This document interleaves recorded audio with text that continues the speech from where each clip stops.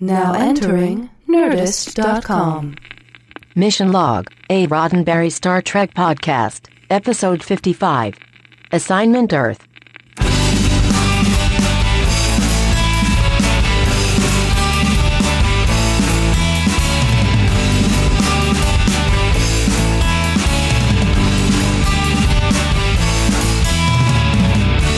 Welcome into Mission Log, a Roddenberry Star Trek podcast. I'm John Champion. And I'm Con Ray. Mission Log is one show with two guys looking for three things: messages, morals, and meanings in each episode of Star Trek, and whether the episodes stand the test of time. So that actually makes four things. Oh yeah, we got 5 on it. We got your 6, and this week, we've got Gary 7 to boot. It's Assignment Earth. Now let's see, the title makes 8. Should we do one more? No, I think 8 is enough. Man, wow. Way to go, Ken. That was a long way to go. That was a really long way, but it was, boy, did it pay off in the end. Yeah, well, I kind of doubt it. Maybe people could tell us, John, if they thought that was, worth that long walk. All right. Well, they can tell us by reaching us and becoming part of the discussion on either Facebook, Skype, or Twitter.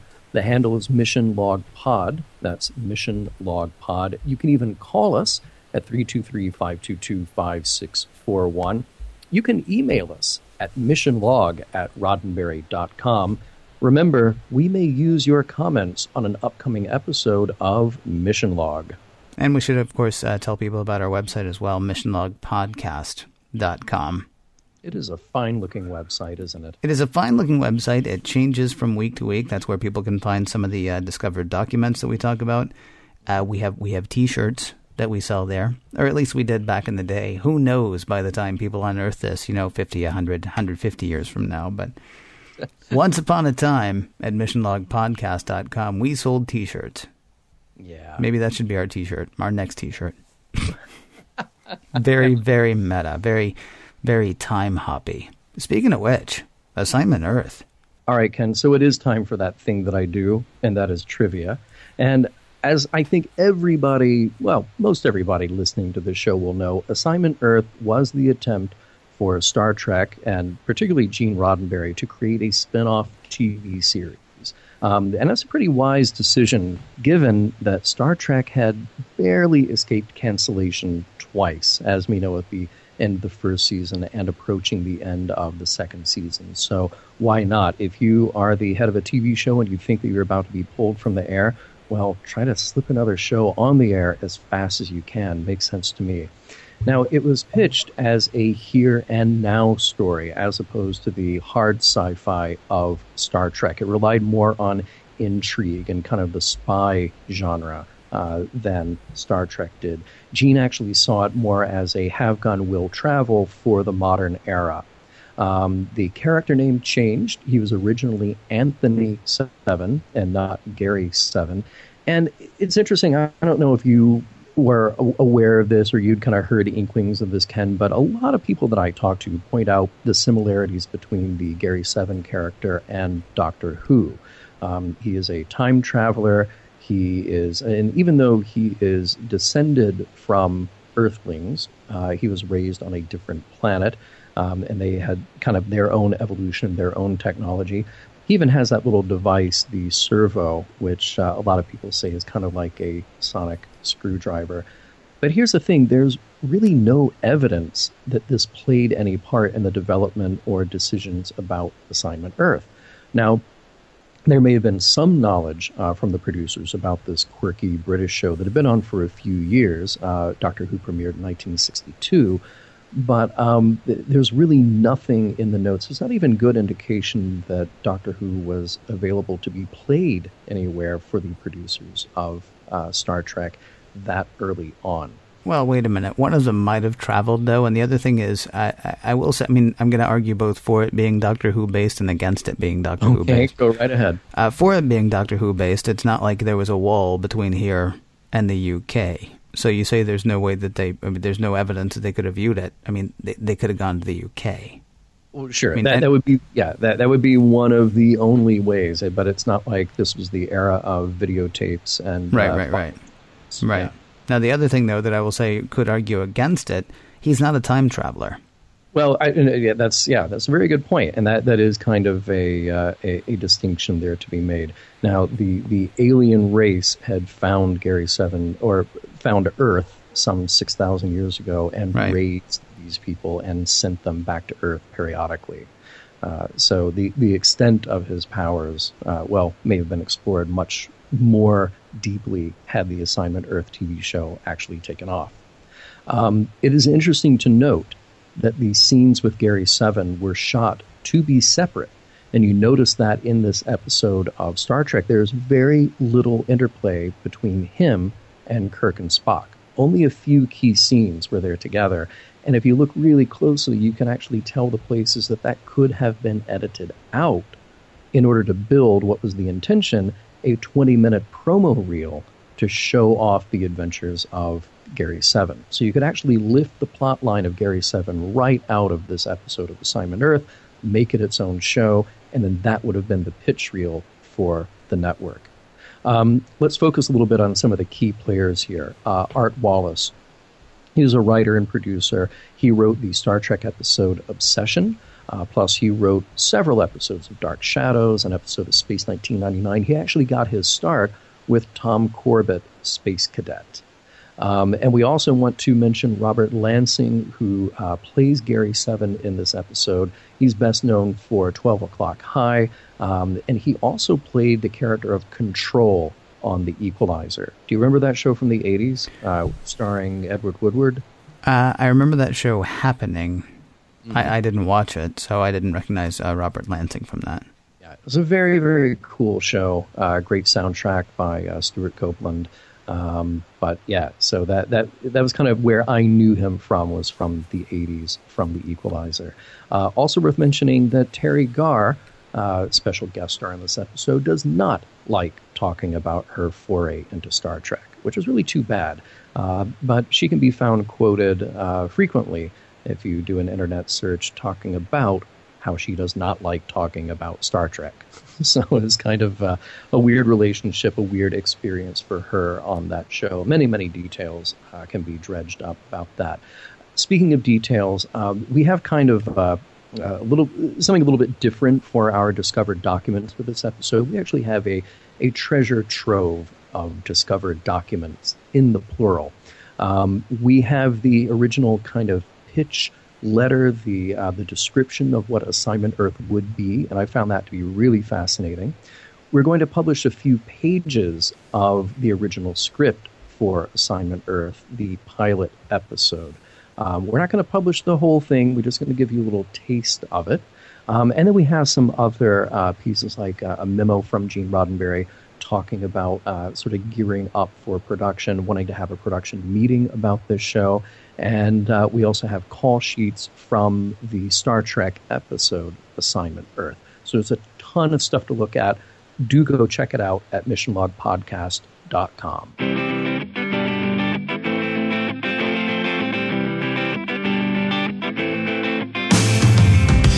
Other titles that could have been used in the number game: The One, Two of a Kind, Three Men and a Baby, The Fantastic Four, The Five Heartbeats, 6 Feet Under.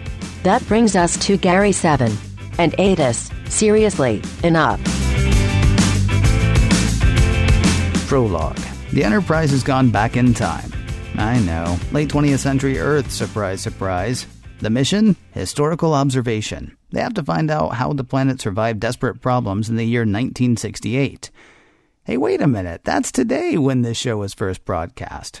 Suddenly, shift to the left, shift to the right. Spock says the Enterprise has inadvertently intercepted a very powerful transporter beam. Kirk argues that technology didn't exist in 1968, but Spock argues back, this is happening. Kirk will be right down. Spock says the beam is generating from 1,000 light years away. Scotty argues that that's impossible. They can't even do that in the 23rd century. This is happening. Onto the transporter pad beams a guy in a 1960s business suit with a skinny tie and a cat. Well, I don't think anybody expected those. Act 1. The credits after the opening credits tell us that he is Mr. 7, though you can call him Gary 7. Not Gary, not Mr. 7, Gary 7. He wants to know why he's been intercepted. Kirk calls for security. Gary 7 demands Kirk identify himself and his ship. Kirk does, including the fact that the Enterprise is from Earth. Gary 7 argues that that's impossible. In this time period, hey, you've got a Vulcan. You're from the future. You need to beam me down to Earth right now. Yeah, says Kirk with a couple of security guards at his side now. How about you say who you are? Gary 7 explains that he's an Earthman from the 20th century. He knows his beaming about the galaxy is anomalous, but he's been living on another planet. A really advanced planet. A really advanced secret planet. Look, this is my time, not yours. I need to get to Earth. You need to beam me down to Earth right now. If you don't, you and the Earth are doomed. Yeah, this is a problem for Kirk. See, Gary 7 could be an alien invader from the future. Kirk will need proof before he sets him loose. He orders security to confine Gary 7, though 7 begins a one-man brawl, knocking down 2 security guards, shaking off Spock's nerve pinch like it was nothing, standing up to a stun from Kirk's phaser. Okay, no, that actually did get him. Gary 7 is taken to confinement, and Kirk orders a medical workup on Gary 7. In the meantime, everybody's kind of stumped. There's no telling where Gary 7 is from, though Bones will eventually say that he's a very healthy human. Perhaps too healthy, if there is such a thing. As for why he's here, 1968 was heavy, man. On the calendar for that day, an important assassination, an equally important government coup in Asia, and the launching of an orbital platform for nuclear weapons by the U.S. to counter other such launches. Wait a minute, orbital, space... That's probably the one they're going to focus on. Gary 7, meanwhile, is awake and in confinement. Nothing stands between him and freedom, except for a burly red shirt and a force field. Luckily, he has... is that a sonic screwdriver? Kind of looks like one. Disables the force field and makes the security guard kind of loopy. Okay, it looks and acts like a sonic screwdriver. Kirk, Spock, and McCoy are still debating Gary 7. Who is he? Why is he here? Hey, where is his cat Isis going? His cat, which Spock finds himself strangely drawn to, and which Gary 7 seems to have real, informative conversations with. Isis is headed to the transporter room. Kirk, Spock, and McCoy arrive just in time to see Isis and Gary 7 beam away. Act 2. Welcome to New York City, 1968. Gary 7 has a special transporter through which he materializes from inside a safe and behind a bar. Kind of makes his office half madman, half get smart. Both Isis and Gary 7 are bothered by how primitive Earth is. It's cool, though. They won't be here that long. Gary 7 just needs to find out where his Earth agents are. Through a bit of sparring with the giant hidden computer in his office, we find out that Gary 7 is actually a supervisor, not a field operative. His mission, and the mission of the missing agents, is to keep Earth from destroying itself. Today and every day. That's why he and the others like him were taken from Earth 6,000 years ago and raised on this faraway secret planet. Convinced of his identity, the computer starts the search for the missing agents. Back aboard the Enterprise, Kirk and Spock are preparing to beam down to find Gary 7. Spock's concerned, however. He and Kirk may end up screwing up the future. Yeah, but Kirk has to do something. He and Spock beam down in 20th century garb, with Scotty radioing directions on how to find Gary 7. Meanwhile, a sort of dizzy-seeming blonde rushes into Gary 7's office. She works there, though it turns out she has no idea what there actually is. 7 assumes she's one of his missing agents, though he's eventually convinced that not only is she not, she has no idea about him, no idea about her employers, and no idea about the amazing hidden technology all around her. She's a front. Roberta Lincoln, a secretary employed by the missing agents. Smarter than she seems, according to the computer. 7 begins letting her in on a few secrets. He may need her help. He produces fake credentials identifying him as CIA. Now, he's got work to do in his office. The computer has some bad news. The agents he seeks are dead. Nothing nefarious. Simple car accident. And their mission, setting the orbital platform for nuclear weapons being sent up today by the U.S. to malfunction, that mission is incomplete. So he'll have to do it. Meanwhile, Kirk and Spock have found 7's office. Roberta Lincoln tries to distract them, then calls for the cops. 7... Wow, Seven abandons Roberta, teleporting away in his wall safe. He materializes on a rocket pad. 60 minutes to launch. 1 hour to save the Earth, maybe? Act 3. Kirk and Spock are rifling through Seven's things. He's headed for that rocket pad. Pursued by a couple of police officers, the Enterprise officers and the cops are beamed up to the Enterprise. The cops are immediately beamed back down to Seven's office, all within full view of Roberta Lincoln. Gary Seven, meanwhile, sets to setting the rocket for malfunction, thanks to a bit of stealth, his cat Isis, and his trusty sonic screwdriver. Aboard the Enterprise, Scotty bounces signals off an old-style weather satellite to get some great views of the rocket. But he's not looking at the rocket, he's looking for Gary Seven. If he can find him, he can beam him out. Kirk and Spock will beam down and search for Gary Seven on foot. Well, they would if they hadn't beamed right in front of a security guard. Now the two are taken to mission control. Back at Seven's office, Roberta Lincoln is yelling at the computer interface that she saw Seven talking to earlier. It won't respond, but that's just fine with her. She quits anyway. Or she was about to until she stumbled upon Seven's secret safe/transporter. Seven, meanwhile, is on top of the rocket, completing his mission of malfunction. Kirk and Spock are being grilled by security. Who are you? What were you doing? Stony silence, but the countdown will proceed. Now, a lot starts happening at once here. Scotty spots Seven on top of the rocket. Roberta tinkers with Seven's secret safe/transporter. Scotty beams Seven aboard the Enterprise, though he only shows up there for a second. Roberta's tinkering has brought Seven back to the office. It's okay as far as he's concerned. He's completed the malfunction part of his mission. Well, part of that part. And the rocket is away. Act 4. The computer tells Gary Seven that he can take control of the rocket and make it malfunction from here. Roberta is spooked. She goes to call other authorities, but is stopped by Seven's sonic screwdriver. Mission Control picks up on the malfunction. They go to set the rocket on self-destruct, but they're locked out. Seven has set the warhead to explode. And now, it's falling to Earth. Various military organizations on Earth know part of what's going on, and they're starting to freak out. The Enterprise considers blowing the warhead up in space, but then they would be exposed. Roberta gets the drop on Gary Seven. She has to stop him from screwing up her country's rocket. He tells her if she doesn't let him finish, though, she'll start World War III. Scotty calls down to Kirk, which distracts the guard holding Kirk and Spock. One nerve pinch later, they're able to beam away. Back at the office, Gary Seven lays it all out for Roberta.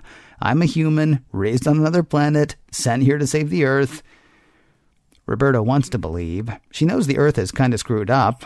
Still, this story is kind of screwed up. Just then, in walk Kirk and Spock. Kirk sets Spock to work on blowing up the warhead, which is what Seven says he wanted to do. But it has to be done right. Done right, the world will realize how close the planet came to destruction and change its ways. Optimism, thy name is Gary? Spock is having no luck blowing up the warhead. Kirk's not sure what to do, though Spock says he'll pretty much have to go with his gut. Kirk lets Gary Seven do his thing, which, good news, was to blow up the warhead at exactly the right time and save the world. Summing up the mission for his report, Seven says despite Enterprise interference, everything came out okay.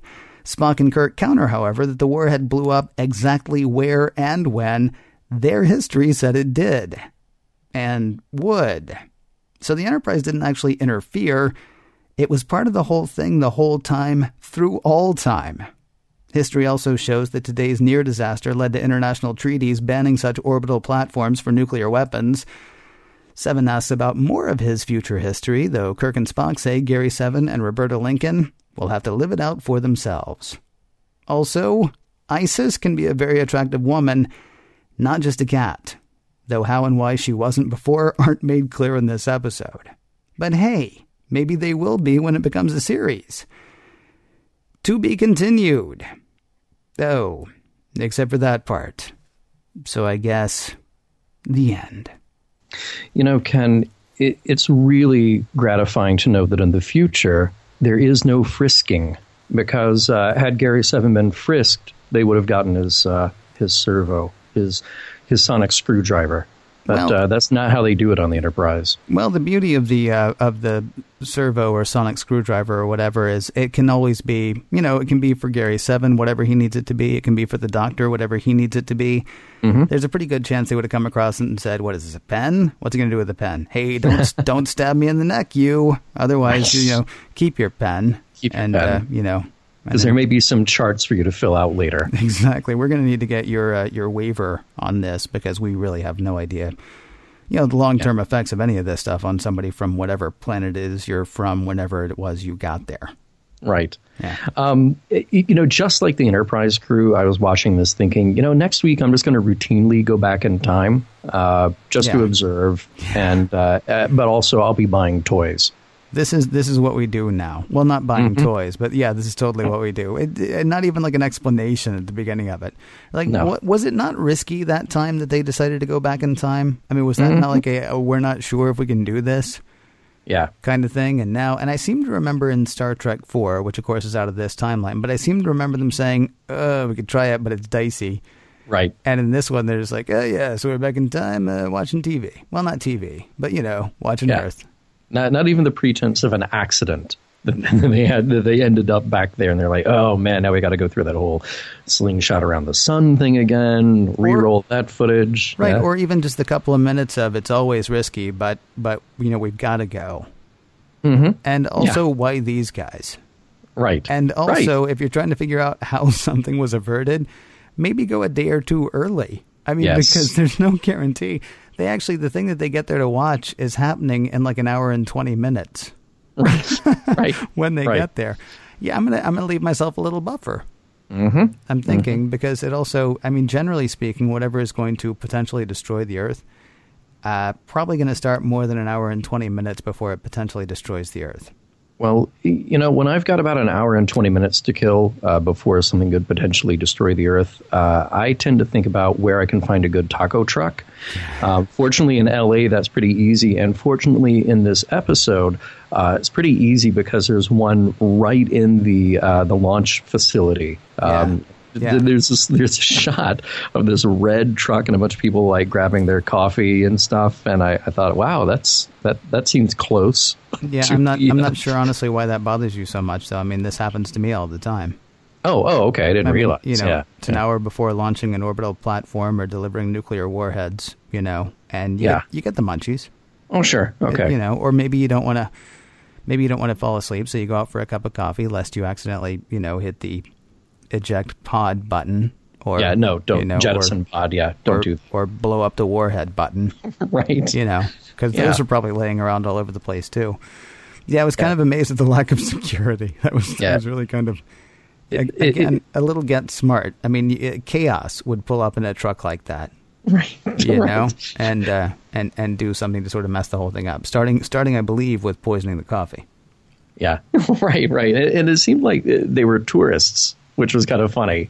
They were just sort of wandering. Like, it didn't really look like they were working there necessarily. Maybe they were, hey, let's hang out and watch this nuclear orbital platform go up.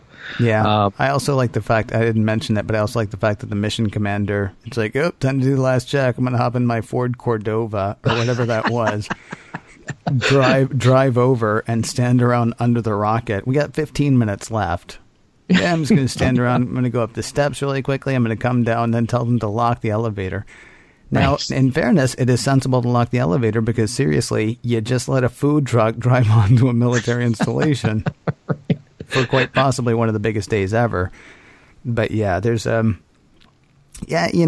know a bit more now. I'll put it that way. Yeah. We've, you and I would imagine especially, watched a lot of space shuttle launches. Nothing's getting close to that except for all those poor cormorants or, whatever kind of birds those were that, regularly got fried by the space shuttle taking off. Right. Otherwise, nobody was going anywhere near it. So it was a simpler time, 1968, despite, the world nearly ending 4 times a day. Yeah. Did you notice that point, though, when Kirk, after we've met Gary Seven and Kirk makes that ship-wide announcement, they're in the conference room, and he basically, in my mind, my translation, he basically says, hey, if any of you know what's going on, or you have any suggestions, just chime in, please. This is one of those all hands meetings where there are no stupid ideas. No, Right. Stay at your station. But okay, here's the thing. This is where I realize that we are far too geeky. So he makes that call, right? And he immediately goes to navigation, and there's Chekhov, and he's sitting in one place. And so he sits there and he says what he's going to say, and then he calls to Scotty.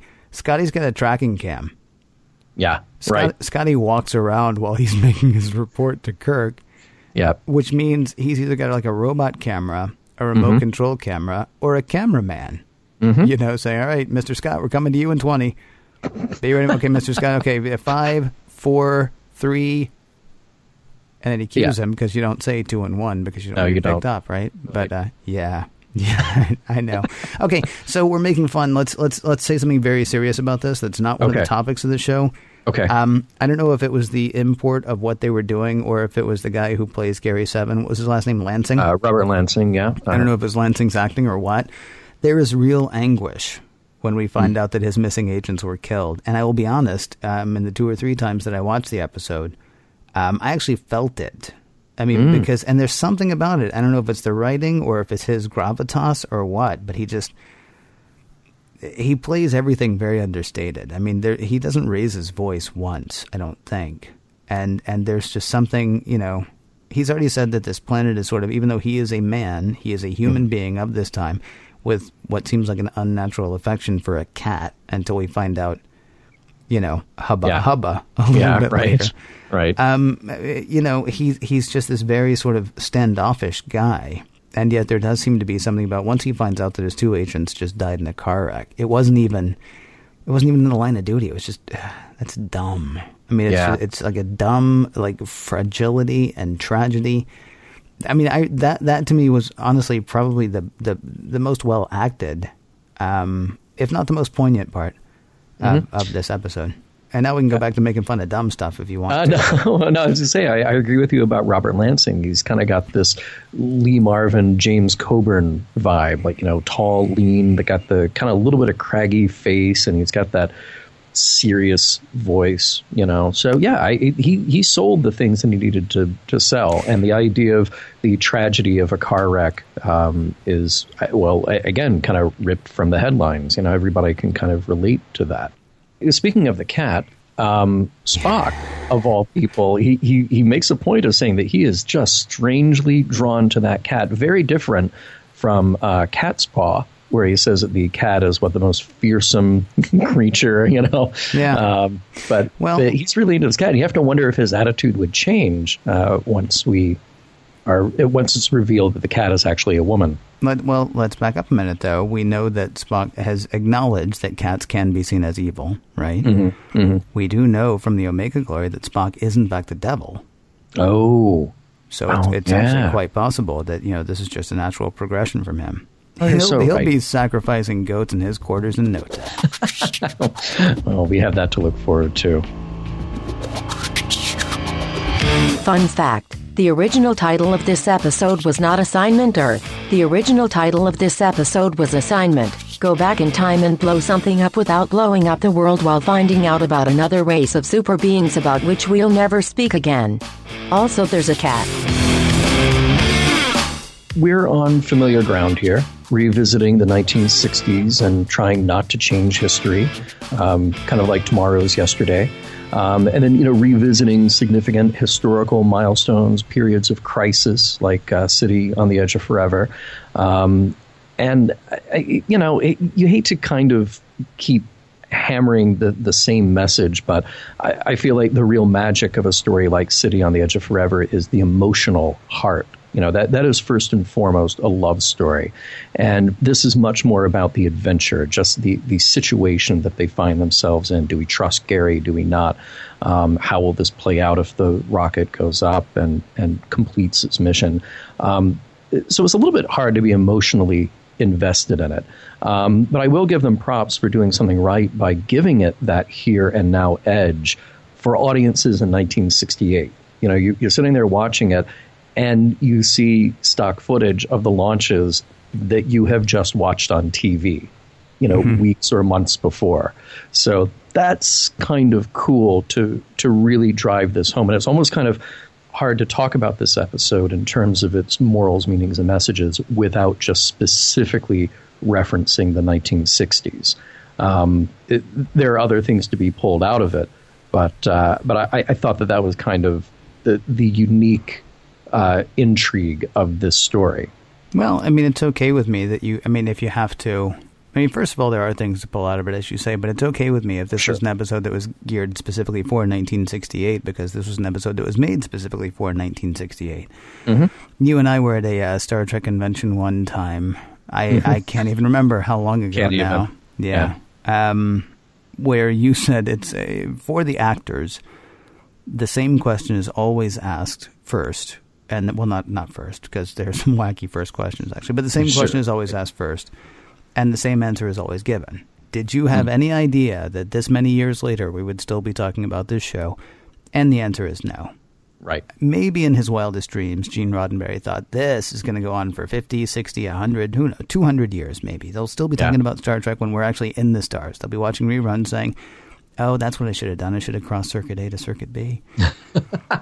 You know, they were making a show for 1968 at the time, and it was a show that maybe said, we're going to get past 1968, but it was still a show for 1968. Yeah. So if we end up having to reference that and say, well, that's where the messages are, well, then that's where the messages are. Now, all that said, City on the Edge of Forever may be the quintessential time travel episode. This one is so much more trippy. To me, and just because of one thing at the very end where okay, well, I guess there are a couple of questions. First of all, what if the Prime Directive, where does the Prime Directive play in when we're talking about your own past, right? So I'm from the 23rd century. I go back to 300 years or 200 years, and here I am now in the 300 years, 20th century, and things are about to get screwed up. Can I go ahead and monkey with that? Or do I run the risk of actually, messing up this developing society by doing that? At the same time, it turns out in this case, if they hadn't screwed around with it, they would have winked out of existence, because it turns out there was never a time that the Enterprise did not come back from the future to get involved in Gary Seven's mission. Yeah. Which hurts my head. Yeah. Because if you think about it, there has to have been a first time, right? Even if we think, that, okay, so the universe has always been, it's always going to be in some form, okay. By the way we measure time, there has to have been a first time to go through 20th century Earth, right? We have to go through 20th century Earth to get to 23rd century Earth. If there hadn't been a 23rd century interference, though, in the 20th century, we never would have made it to the 23rd century, at least not in the same way. And we know that because the second Kirk does what Kirk feels like Kirk has to do, Kirk does not wink out of existence. Thus, the very first time that we went through this for the first time, there were already people from 300 years in the future back here saying, no, cross Circuit A to Circuit B. Right? Yeah. Well, you know who you have to ask this? No, Gary Seven. The Guardian. Oh, maybe. Where's the Guardian when you need him? Because, we did the opposite thing in City on the Edge, where we showed the alternate history and said, no, we cannot change this history. We cannot make it better. Right. We have to go through this terrible thing in order to end up where we are now. That doesn't really help me, unfortunately, though, because the Guardian's not here. The Guardian's on whatever planet. I'm not trying to help you. I'm just trying to obfuscate and confuse. Well, you can't do any more obfuscation and confusion, though, than what already happened. The Enterprise is sent back to find out how disaster was averted on a particular day in 1968, but it turns out the disaster was only averted by the Enterprise being there on that day in 1968, which it would not have been had the disaster not been averted. Yeah, it should have already been in their record banks. And they were like, oh, I guess we can sit this one out. Already happened. Either that or, Spock, we're a minute and a half behind. You're supposed to be standing over there by now. Yeah, right. I will say I would love to read Kirk's report or hear Kirk's report on this one. Like, no, you wouldn't. Captain's log. Okay, this is going to sound weird, but stick with me, all right? I know you guys weren't even sure about this whole sending me back to the past thing, but turns out if you hadn't, we wouldn't be here today. Kirk out. I mean, is that it's like Jeff Spicoli trying to do like a history report or something by the time it's all done. I think it's just not going to make any sense at all. Oh, it's a mess. But I don't think it's a mess. I mean, honestly, I had a tremendous amount of fun with that part of it. I mean, this actually weighs in its favor as far as I'm concerned. Just like if you can just make me stop for like Because I have no idea how long I've been thinking about it, to be honest with you. It's possible that I actually came back and told myself I needed to think about it longer. Oh, man. I know. These things happen, apparently. Let me get your mind off of that for a minute, because I want to talk about Roberta for like 2 seconds. And just say that in a story like this, I mostly like it when you have a character like Roberta, because she's the proxy for the audience. You're supposed to see the world through her eyes. Oh, wow, look, this guy has advanced technology, and I'm just trying to follow along the story with them, And sometimes it works. I feel like in this story it doesn't necessarily work because she's played so innocent. I don't want to say dumb, but just kind of two-dimensional. And I think at this point in Star Trek, maybe it would have worked better if Assignment Earth is its own thing. But I think at this point in Star Trek, we're trying to see the story through the eyes of the Enterprise crew. We're already familiar with them. We already know their motivations. And so really, they are our entry point into the story. So I kind of have mixed feelings about Roberta. I don't want to go down the whole sexist path or not, but it's just kind of a two-dimensional character to me. Well, her skirt was short. But I honestly think that's the most you can say about how sexist this is. I mean, and we know that she is not nearly as dumb. I don't feel like she was... what's the best way to put it? I don't feel like Roberta Lincoln was a dumb character. I think Roberta Lincoln was playing a dumb character. And I'm not talking about Terry Garr. No, I know. I think Terry Garr played her fine, but the computer actually says, her IQ is higher than she lets on. Didn't say lets on, but I mean, that's the impression that we get. Mm-hmm. She's quicker on the uptake than she wants people to know. And to be honest with you, I know somebody in my life right now who is like that. It took me a long time to realize how sharp she was, and the reason that she presents herself, I don't know why she presents herself that way, but I've talked to enough people now, and I've seen it enough myself to know she's not nearly as ditzy as she pretends to be. I don't know if it's disarming. I don't know if she feels like she's going to get a better sense of people if they don't have a better sense of her. I don't know what it is, but I felt like that's what Roberta Lincoln was doing too, not what Terry Garr was doing. Mm-hmm. Mm-hmm. Now, I will say, it seems to me Roberta, I mean, there are a couple of things going on with her character. First of all, she may actually be trying to appeal to the kids who are watching Star Trek at that point, and she actually says something along those lines, like, right, us kids today are crazy because, we think the world's going to explode and we're not even sure if we're going to make it to 30. But more than that, I don't know. I mean, I was never one of those kids that watched Star Trek and thought I can be a scientist or I'm going to go to space. I was one of those kids who watched Star Trek who then said, ooh, cool, what else is on? I was always looking for other science fiction. Had this show made it, I mean, she might actually be the person, you got to be a special kind of person, I think, to watch Star Trek and go, well, I want to pilot a starship. So what field can I go into? But you don't have to be a special kind of person, I think, to watch somebody and say, wow, as out of hand and crazy as everything seems, I can power through. And that, it seems to me, is sort of her appeal. Yeah. She might be the message to kids like, okay, so you're not super smart. Okay, so you're not a Vulcan. Okay, so you don't have a laser. You can probably still do something to make the world a better place, which I'm assuming is the kind of character she was going to be. Right. And I do like that thing about her. And it is... we only have, 20 minutes of screen time with her. Less than that, actually, because she's not in all of the scenes with Gary Seven. Right. So I do like that as sort of the point of reference for the audience to be able to go along that ride. The Man from U.N.C.L.E. started out with that premise where you have the innocent, who is the person... And in terms of storytelling, the person from the audience who is caught up in the spy intrigue that is the story of the week. And it's very effective sometimes. It's not effective other times. But I think at a certain point with Man from U.N.C.L.E., you just wanted to see Napoleon and Ilya doing cool things. You didn't necessarily have to have that other character there. So it would have been interesting to see how she played out. But yes, I agree with you that when she works, and I don't think she always works, but when she works, she is that bridge. Yeah, I couldn't have said it better. She is that bridge to allow you to say that there's a place here for everybody. Mm-hmm. And maybe she would have grown into something a little beyond the ditzy blonde secretary. Bear in mind, she's being hit with all this stuff what did we say? Gary 7 arrives in New York with like an hour and a half, I think, to save the world.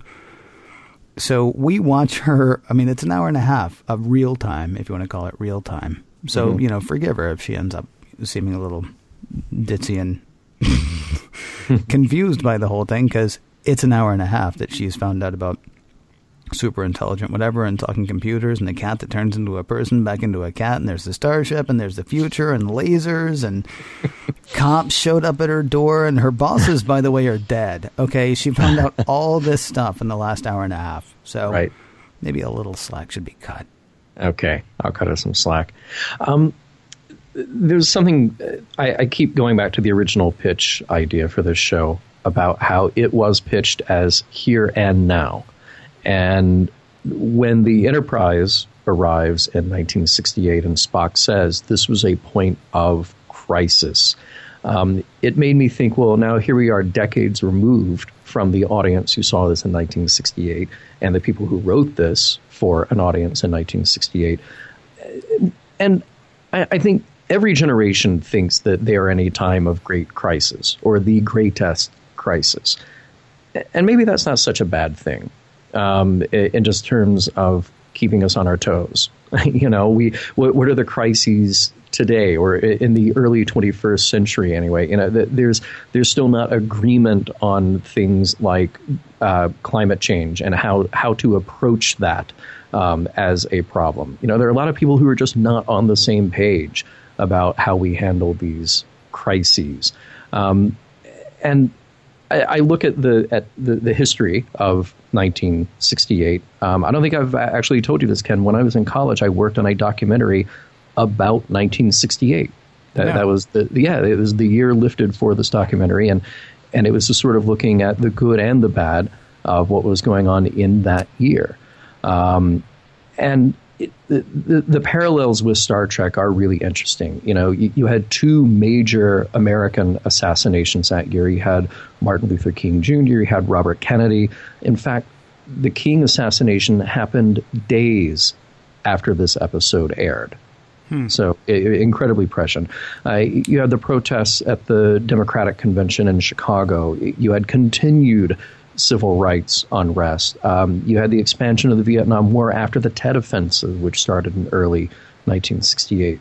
You get to later 68, Nixon won the election by 0.5% of the vote, and it was 43% of the popular vote.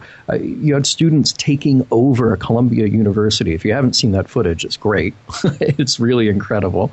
And then at the end of the year, you finally have this glimmer of hope with Apollo 8. That was the first manned Apollo mission to make it to the moon and do an orbit of the moon. They're the first human beings to see the far side of the moon. Happened in late 1968. It was a watershed year. And it's understandable that there are people who would think that they were not going to see the end of 1968, and they were not going to see 1969 and 70 and 71 and beyond. So this TV show being a slice of that era is pretty incredible. Hats off to them. Of course, they didn't know that they were making this show then that you could look back on in history to see that. Something that is so specific about this episode, the mission to avert war by destroying this launch platform sent up by the Americans. That's a response to Soviet aggression. That's the other big thing here, is that we were in the middle of the Cold War, and that Cold War was heating up. Bay of Pigs was only a few years before, so this is fresh on the minds of the audience. I wonder, though, is this the kind of response that Kirk was all for in A Private Little War? He's like, well, they've got weapons. We've got to help out the other side with weapons here. And it seems like, well, if the Soviets have, if they're threatening with nuclear weapons, well, shouldn't the Americans have this launch platform with nuclear weapons? Well, you're talking about two different things. Yes, Kirk would have decided that would actually be what we would need to do based on what was said in A Private Little War. But again, I think we decided that A Private Little War was actually an examination of what was going on right that moment. Yeah. That's what Kirk decided. I don't know that, I think it was Gene Roddenberry who wrote A Private Little War, I don't think we decided that he would necessarily believe that would be the best thing to have happen. Right. I mean, my feeling anyway was that he was sitting over his typewriter pulling his hair out as much as he was typing words, because something like that would have to be so frustrating. There's a very different thing that's happening here with Gary 7. He is literally going to take everyone to the brink of nuclear annihilation. Yeah. Not everyone, but a whole city. And he is literally going to take them to the brink, to the point that, I mean, the whole thing is so close that if Kirk does not get out of his way, then that's going to go ahead and happen. An H-bomb is going to fall on a city and destroy one. Yeah. Yeah. This is a very different thing. It's a little reminiscent, actually, of The Watchmen. Or a little reminiscent of, I'm trying to think of what else. Well, a little reminiscent of Nero, actually, if you go to the Star Trek reboot in 2009. Suddenly we all have to face this enemy. Let's do The Watchmen so that we're not stepping out of the timeline. Okay, there you go. Suddenly we all have to face this enemy. In the movie, it was Dr. Manhattan. In the comic books, it was actually better, I think, because it was this unknown alien something or other. So it wasn't even anything that we could reason with. It was just this thing that all of a sudden destroyed massive numbers of people. Now, I'm not actually giving away the end. I know it sounds like I am, but there's a twist. So you can actually go back and read it if you hadn't, and you'll still find out. But the one thing that did happen after that was we all pulled together as a planet in The Watchmen, and suddenly, we're working on renewable energy, and we're not fighting each other anymore, and people are hugging in the streets, and all kinds of wonderful things are happening, right? I don't feel like that's exactly what would happen in this case, though. We don't know that we have a Gary 7 who did this, so our assumption is, wow, the U.S. put up this nuclear warhead platform, and it nearly came down, and it nearly blew everything up, and so from then on, they're like, well, let's not do this anymore, let's all be friends, and we'll outlaw these kinds of weapons. No, I think really what would happen is everybody would be like, hey, U.S., yeah, way to nearly kill everybody. Tell you what, why don't you back off that?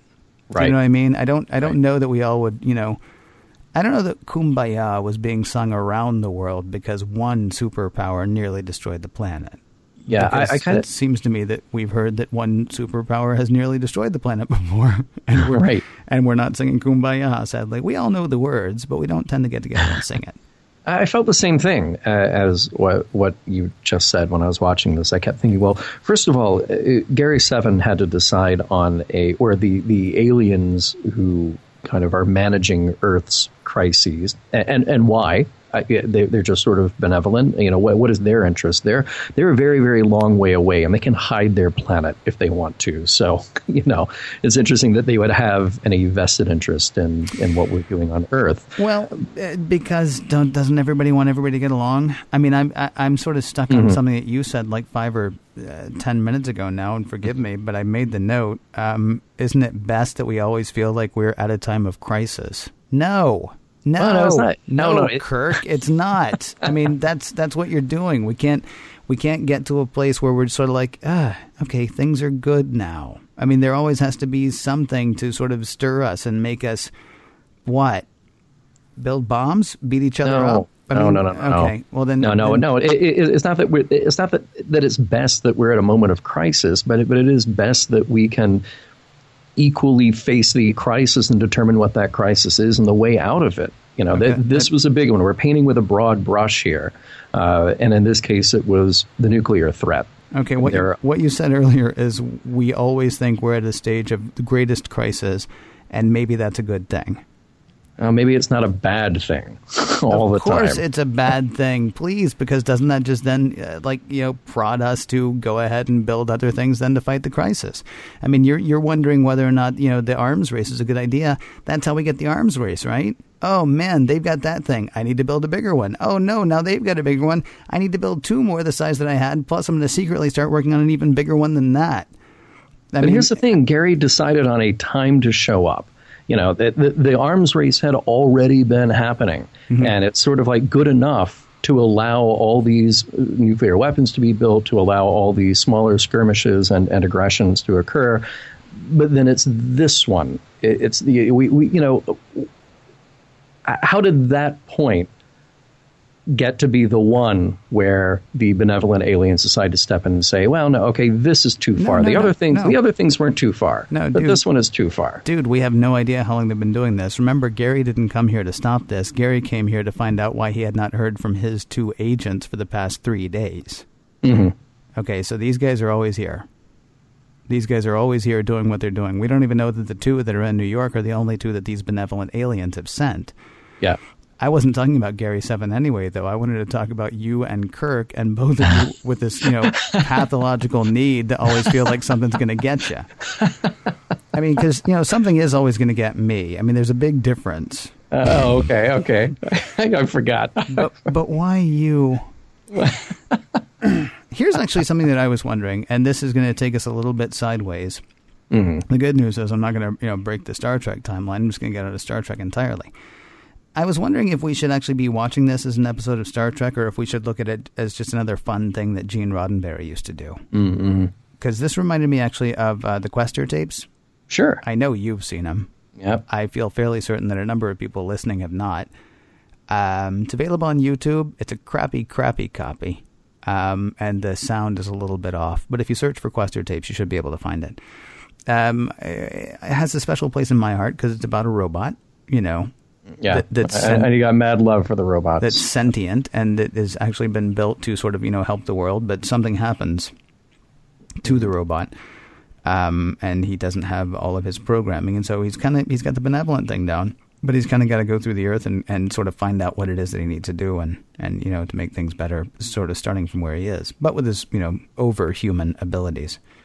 I guess the message of a show like that, and maybe a show like this one as well, is, even though you've got the technology, you've got the advances, I mean, it's not just the technology that's going to save you.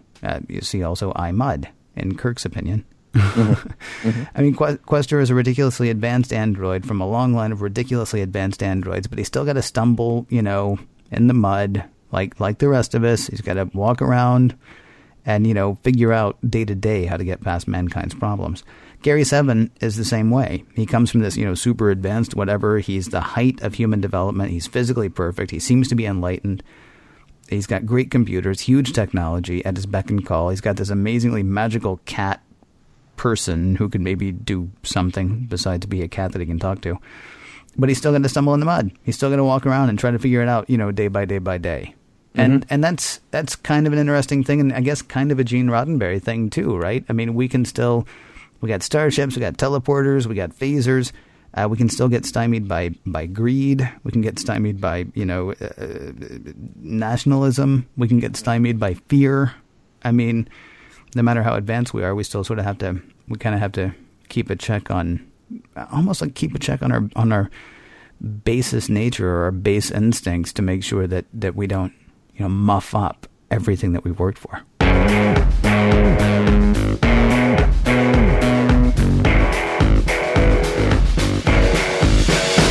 Time now to do what we do every week. Assess the success of Gary 7's cunning and Roberta's wackiness. Wait. I may be crossing some serious timelines here.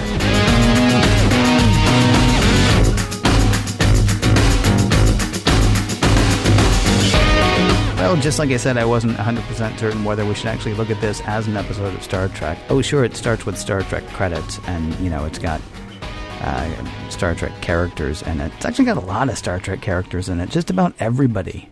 I wonder if that was part of making an appeal to people who might, watch it next season and go, who's the guy in the suit? Right. Anyway, just as I don't know whether we can consider this an episode of Star Trek, I wonder about asking the questions about the messages, morals, and meanings, and whether or not it stands the test of time. Still, it is the kind of thing we do. So I guess we'll throw that up to Mr. John Champion. Does this episode hold up as far as you're concerned, sir? Well, it was supposed to. I mean, it was supposed to in the respect that as a pilot, they wanted this to go on and have several seasons of episodes to follow it. And as a pilot, it kind of works. You get all the groundwork laid. You introduce who these new people are and what the mission is and what we should expect to see week after week. But honestly, I'm afraid that it would have ended up like a lot of other good but not great sci-fi shows of the late 60s. You know, look at Time Tunnel, getting into UFO, if you ever saw that Jerry Anderson show. And there's a lot of those that were kind of cool for the time, for a brief moment, and then they were gone. And sure, there's a little bit of a cult following for these, but nowhere near the impact that a show like Star Trek has. So, you know, would this have lived up to the potential? Maybe not. Now, as an episode of Star Trek, I think it's good, but it's not great. It's disjointed because that's how they planned to make this, was as a disjointed episode. So you go back in and cut it out and make a standalone promo film. And you can feel that. So it suffers from that for sure. I feel like Terry Garr is fun, but she's kind of one note. You know, and who knows if, like I said, she would have grown beyond that if this series had taken off. I kind of like Gary Seven. He's a bit of the anti-hero. He's gruff and mysterious and cool. He's got a certain vibe that probably would have fit well with that late 60s cool spy vibe. But it may have just been too grounded in the here and now, which is no longer the here and now. So it kind of would have been this interesting relic to look at nearly, 5 decades later. Well, I think that sort of depends, though, on partly on what you like and partly on how well it was carried off. I mean, I Spy. Yeah. With Bill Cosby and Robert Culp is a very, very, very dated show. Mm-hmm. But I think it still works amazingly well. And a lot of that has to do with the interplay between Robert Culp and Bill Cosby. Sure. And honestly, I feel that way about Man from U.N.C.L.E., why I mentioned it earlier. It's cool because of the time in which it was made, but we are a Star Trek show. We are a Roddenberry Star Trek podcast. And we have to ask if this holds up, I guess, as an episode of Star Trek. And I'm really on the fence. I think it's I think it's okay, but I can't get really excited about it one way or the other. There are a lot of episodes. It's sort of like when you go see a movie and you come out and you just go like, okay, that was a movie, and you don't really love it and you don't really hate it. It just sort of was the time that it took up, and it was a pleasant diversion. And I feel that way about this episode. It's interesting to look at it in the light of the production history, but as something that holds up against all the other great episodes of Star Trek, I'm kind of coming up at a loss here. How about you? Well, I mean, trying to hold it up against all the great episodes of Star Trek may be your mistake. Try holding it up against the bad ones.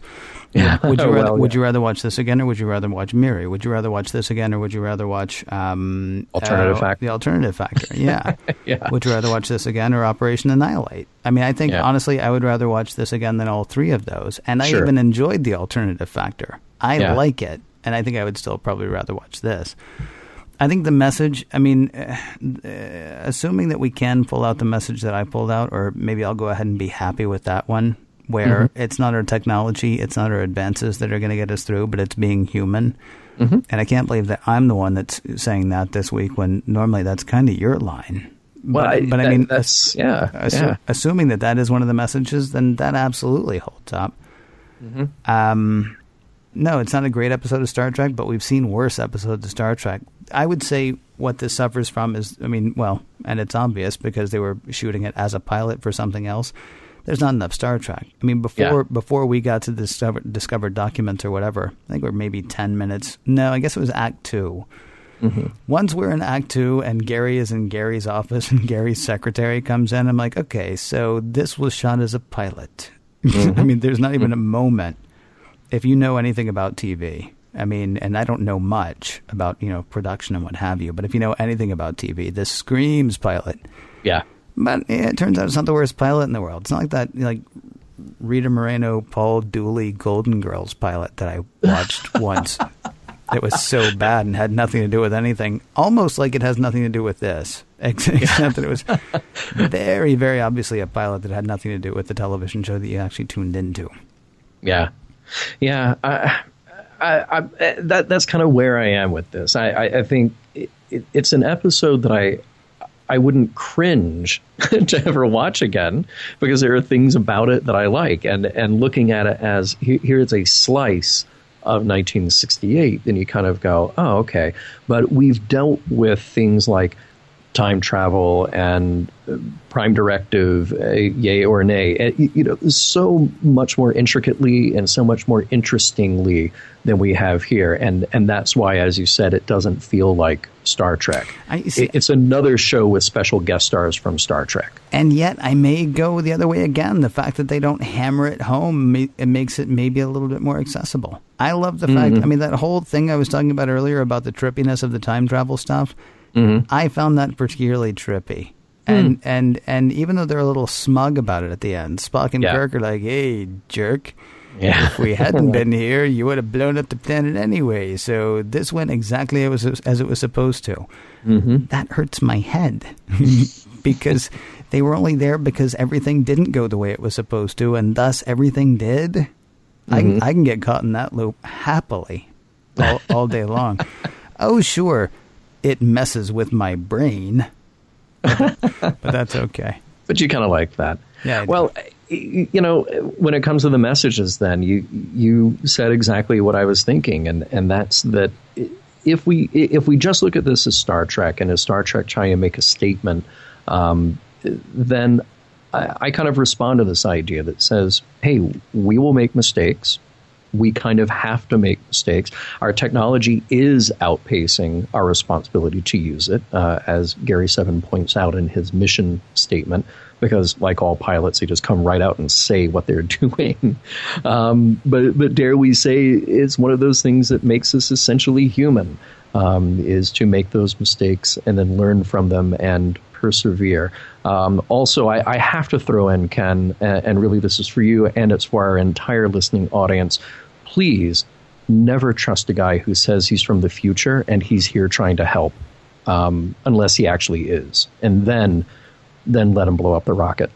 Or I'll throw in one other caveat, unless it's me. Oh, yeah. Yeah, I forgot. Absolutely trust me if I say that. And that is, by the way, a line that I use quite a bit. So in that respect, does the message hold up? That people should listen to me when I say I'm from the future and they should do what I say? Yes. Absolutely. Again, assuming that we're taking the messages that we said we're going to take from them, I mean, then yes, they do hold up. The one thing I will say is I'm always reticent to agree automatically with the one that says our technology has outpaced our ability to use that technology. That's not always going to hold up. I mean, that may hold up to an extent right now. I don't know. I don't honestly think it holds up as much right now as it did a few years ago, although maybe I'm wrong. I could be one of the sheep that's like, well, I am one of the sheep that regularly gives away private information. I don't even know how, because I click on something that says, hey, if you click on this, we get everything. And I'm like, well, sure, because I want to play that game. So maybe that is actually, still the case. I would like to think that it's not going to always be. That is kind of an interesting thing about Star Trek, where often given this don't let technology run away with you, kind of argument. And yet there also seems to be this idea that technology is going to take care of most of the ills of humanity, not all of them. And maybe that's the thing. It's just, it'll only take you so far. I mean, maybe that's I don't know. Does it hold up today? I guess, as much as it doesn't. I mean, go back to, what was the one that we were talking about a couple of weeks ago? The Ultimate Computer. Go back to the Ultimate Computer. The Ultimate Computer actually seemed to be an indictment of a computerized society. Well, I mean, there are some things about which to worry in that respect, but then there are some that aren't. I saw something on television the other day about the Great Blackout of 2003. Do you know about the Great Blackout of 2003? A little bit, yeah. Yeah. It was started by one tree limb falling on one wire in Ohio. And because we weren't, quite as automated as we thought we would be, and because we were relying on technology that had been around since, in some cases, since the late 1800s, the whole thing fell apart. Our technology has now advanced enough that, okay, well, we're a little bit better with that. So, I mean, maybe a little bit more of a computerized society can sometimes be okay. So, does the message hold up? The message holds up where it holds up. Yeah. There are other places that it doesn't. I mean, maybe we run the risk of being too general when we say, what these messages are. So let's say it holds up, but at least put an asterisk beside it. I like that. All right. So I can't believe it, Ken, that we have come screeching to the end of Season 2 of Star Trek, the original series. It seems like only yesterday we were at the end of Season 1. And that can mean only one thing. It means that on the next episode, we're talking about Spock's Brain, the beginning of Season 3. And you think you're screeching now.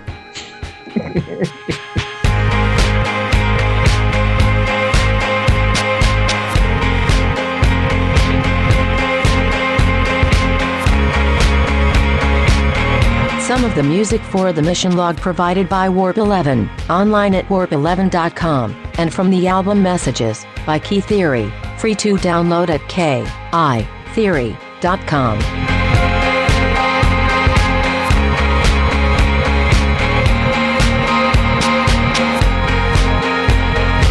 Overall, I liked this episode, though I found Gary Seven's computer a bit hard to believe. End transmission.